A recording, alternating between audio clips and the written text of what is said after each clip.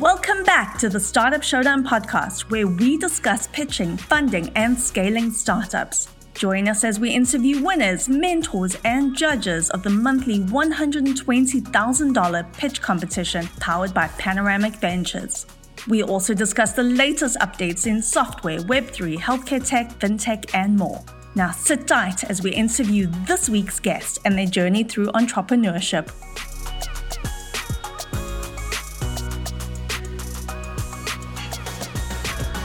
Lee Cantor here, another episode of Startup Showdown, and this is going to be a fun one. Today on the show, we have Kim Seals, and she is with the JumpFund. Welcome, Kim. Hi, Lee. How are you? I am doing well. I'm so excited to learn what you're up to. Tell us a little bit about the JumpFund. Sure, happy to do it. The JumpFund is what we would call a micro VC, which means we're a smaller size venture capital firm. We're focused on investing in gender diverse, women-led startups here in the Southeast. We invest across all industries. So it's really about, are you headquartered in the Southeast? Do you have a gender diverse leadership team? And then after that is very traditional early stage startup metrics as we look to decide if we'll make an investment or not. We started back in 2013, and in that time, since then, we've invested in over 30 startups around the Southeast in just about every industry. So we are really excited about the progress we've made in our goal to get more capital in the hands of female entrepreneurs. Now, what's your backstory? How'd you get involved in this line of work? It's actually a little bit of a different path. I don't have a background in finance or investment or anything like that. I actually have a background in HR and talent strategy. And back in 2013, I was at Mercer, and Mercer's a large global HR consulting firm. We were doing some work with the World Economic Forum at that point on the mission around keeping more women in the workforce on par with men.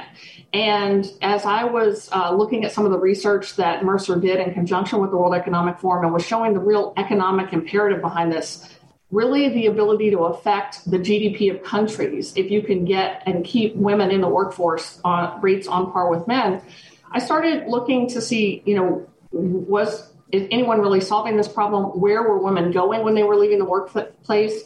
And what I saw pretty clearly was many of them were leaving to start their own businesses and becoming entrepreneurs. As maybe there was some frustration with what was happening in traditional corporate roles.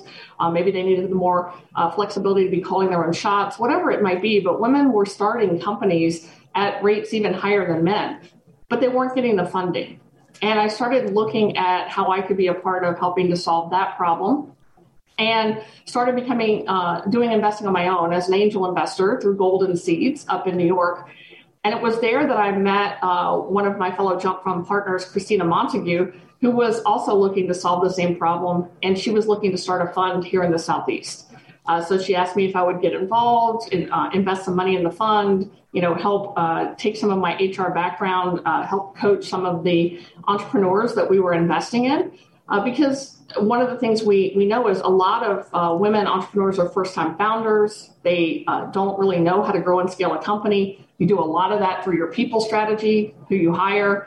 And it was just on from there, Lee. I mean, it was a very non-traditional path into becoming an investor myself. But I really enjoyed it over the last, going on 9 years now. And really have found that my background in HR and talent strategy has been an interesting add to our team as we look at the entrepreneurs that we're investing in, and then how do we coach them through the lifetime of our investment. Now, you mentioned that there was some research that was part of, the impetus for you to pursue this. Can you share a little bit about that and share a little bit about the disparity about how many women-owned firms get funded versus men?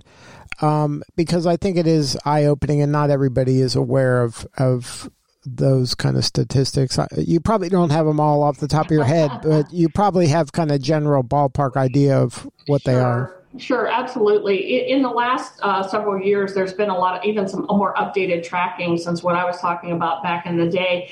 And, the numbers are still pretty grim, right? If you look at the total amount of venture capital dollars that get allocated, it's still something disappointing, like less than 3% of that money goes to women-led organizations. And, that's really the problem that we've been trying to solve. And we're trying to help these female founders get access to capital in a way that they have not been able to do traditionally. If you look at angel investment dollars, the numbers are better, right? So maybe 20%, I think was the last number I saw, close to 20% of investment dollars of angels go to women-led companies. But when you're in more traditional VC, it's still a very small number. And then when you add on the component of race and you look at Black founders, the number is even smaller. Like, I think it's somewhere around 1%. So, we're pretty passionate about helping to solve this problem and helping these founders find the capital they need. Because on the flip side, the data also shows that women-led companies are outperforming and are very capable of becoming big, scalable startups that deserve this investment. And that's where the rubber hits the road in the business, right? Where the ROI of investing in women is very good and really doesn't warrant the lack of investment if people just go by the numbers. That's right. And part of the way to solve this problem is to get more women check writers. Because we know that women get a more direct, more thorough look at their startup or investment when there are women in the mix that are helping to evaluate these companies. Because not always, but many times women are solving problems and challenges that directly impact women. And what we see is if you don't have women in there listening to your pitch, you may be missing that perspective of really how big is this problem? Who wants to pay you to solve this problem? How big is that total addressable market? So when you're dealing with some of that, you can eliminate some of those biases of perhaps the audience you're pitching to not understanding your product solution company. And, so I think certainly when we're talking about companies that are solving problems that target women, it's certainly helpful to have women in the room listening to the pitch.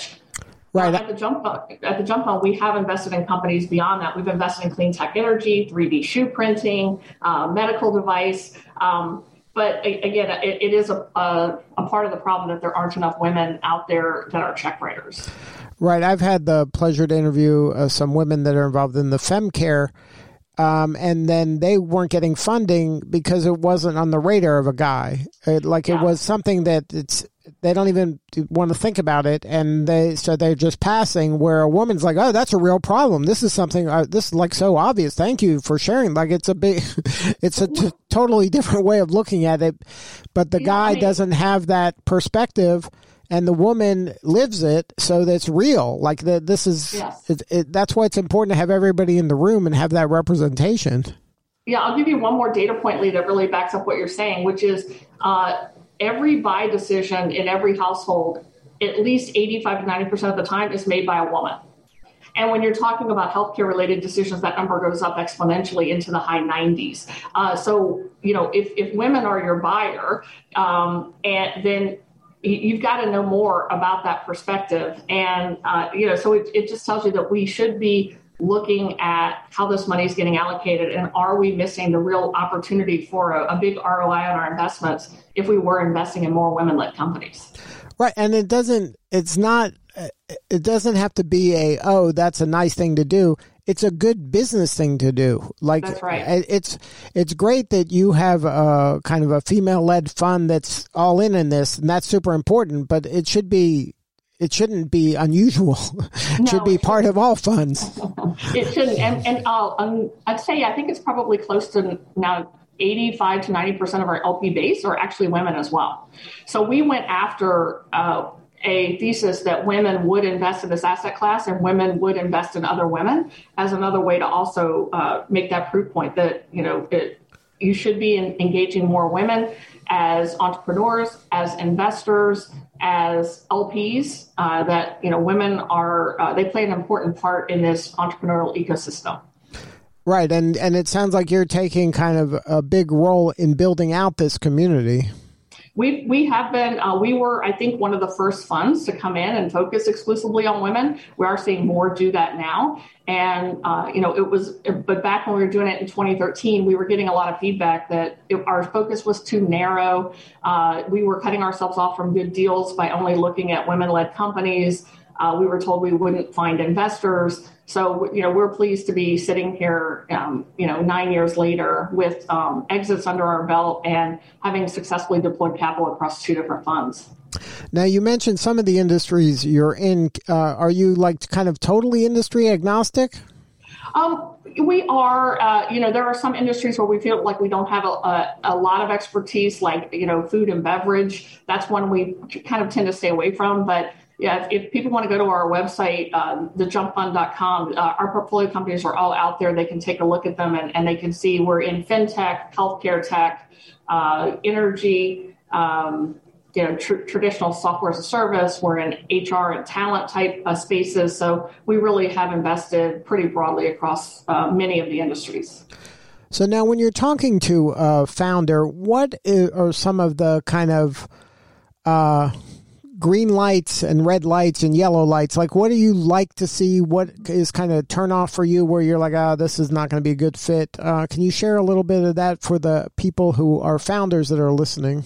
Sure. Obviously we want to see companies that can grow and scale to be bigger companies. So we do look at the market opportunity. We look at the market size, total addressable market. So we have, very standard criteria around there. We want to see traction. We want to see some proof points that the problem that you're solving is one that people will pay you to solve.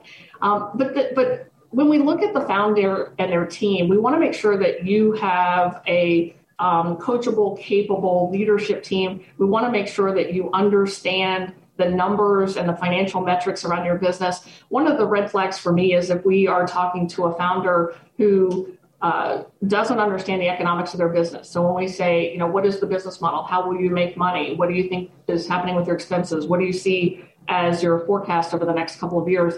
If we have a founder who can't speak in detail and with a level of confidence about those financial projections, that's one of those red flags for us that would make us pause and say, is this the right entrepreneur for us to invest in?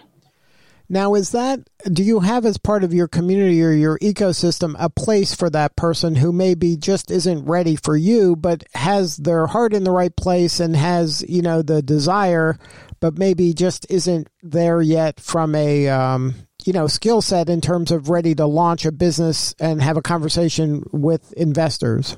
Sure. I mean, if I think about just Atlanta alone, there are so many great resources here in Atlanta for someone who's just starting out, who needs more coaching and needs to get ready to and learn more about their business before they're ready to take outside investors.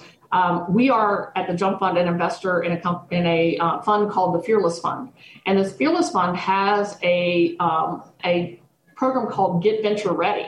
And that's exactly what their purpose is to take in, and in fact, they're specifically focused on women of color who have started businesses and helping them get the grounding business principles they need and learn more about how to grow and scale their business before they ever start taking on outside funding. So programs like that, Atlanta Tech Village has programs, they have a whole summer school program that has a nice curriculum that helps you with some fundamentals as you're looking to start your business or grow your business. ATDC, the city of Atlanta has the Women's Entrepreneurship Initiative where they select 15 female entrepreneurs and put them in a 15-month cohort and help them learn some of the things they may not be as well-versed in that they need to know to move from that founder to that CEO role.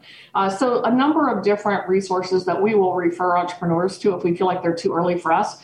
And then we'll track them. We'll say, add us to your distribution list. Keep us posted on the progress of your company. And who knows, we might come back around again and be ready to make an investment later on.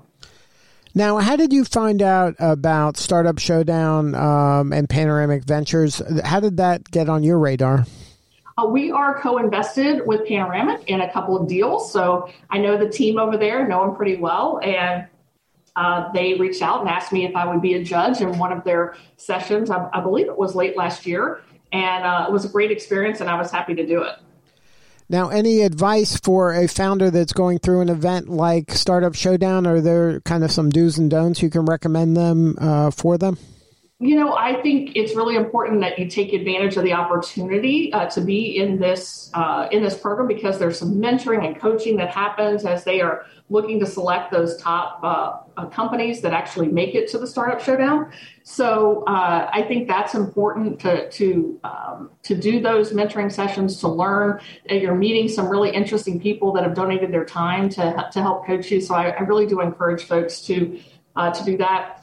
And the second thing I'll encourage you is practice your pitch, because you've only got a very brief amount of time. You need to be really concise and thoughtful about what you're saying when you're up there pitching, and how do you convey the important details of what we need to know about your company so that you're positioning yourself to win the Startup Showdown.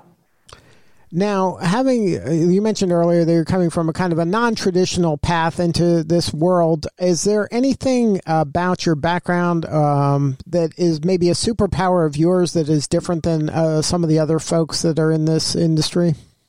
Well, I think it's the piece around HR and talent strategy and my ability to coach the entrepreneurs as they're looking to bring on new talent.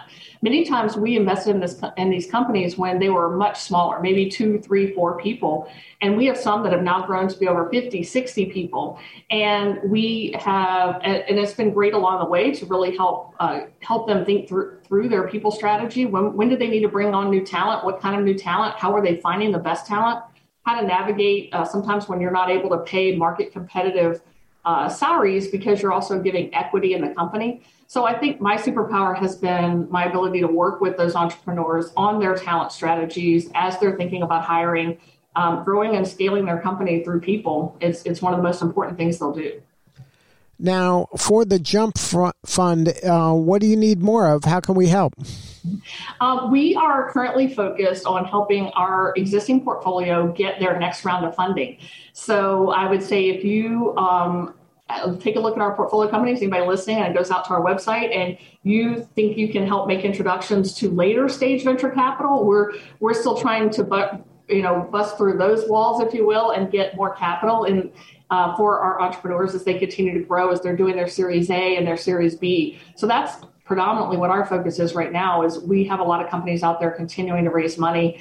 We, as an early stage investor, a lot of times we're out for some of those later rounds, like the B round or the C round, but we still want to support and help coach those entrepreneurs and make introductions for them as they're looking for those later stage venture capital dollars.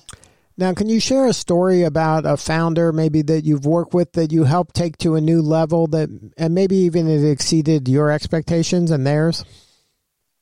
There's probably a few, but I think again, it's in terms of my personal impact, it really is around one of our companies just entirely replaced their C-suite. So the founder is still there, but over the last 12 to 18 months, realized that what got them to the point they were at now was not what they needed for the future. And I really spent a lot of time with that founder thinking through what the new leadership team structure needed to be, what were the skills and capabilities that she needed to bring on in this new C-suite to bring in people who would complement her skills as the CEO. And I'm really proud of the work we did, and the team that she has in place now is the team she needs to take her to that next level. Well, congratulations on all the success. If somebody wants to learn more about the JumpFund, get on your calendar or your radar, what's the website? www.thejumpfund.com, or connect with me on LinkedIn and send me a message there, and we'll make it happen. All right, Kim. Well, thank you again for sharing your story. You're doing important work, and we appreciate you. Thanks, Lee. All right, this is Lee Cantor. We'll see you all next time on Startup Showdown. As always, thanks for joining us, and don't forget to follow and subscribe to the Startup Showdown podcast so you get the latest episode as it drops wherever you listen to podcasts. To learn more and apply to our next Startup Showdown pitch competition, visit showdown.vc. That's showdown.vc. All right, that's all for this week. Goodbye for now.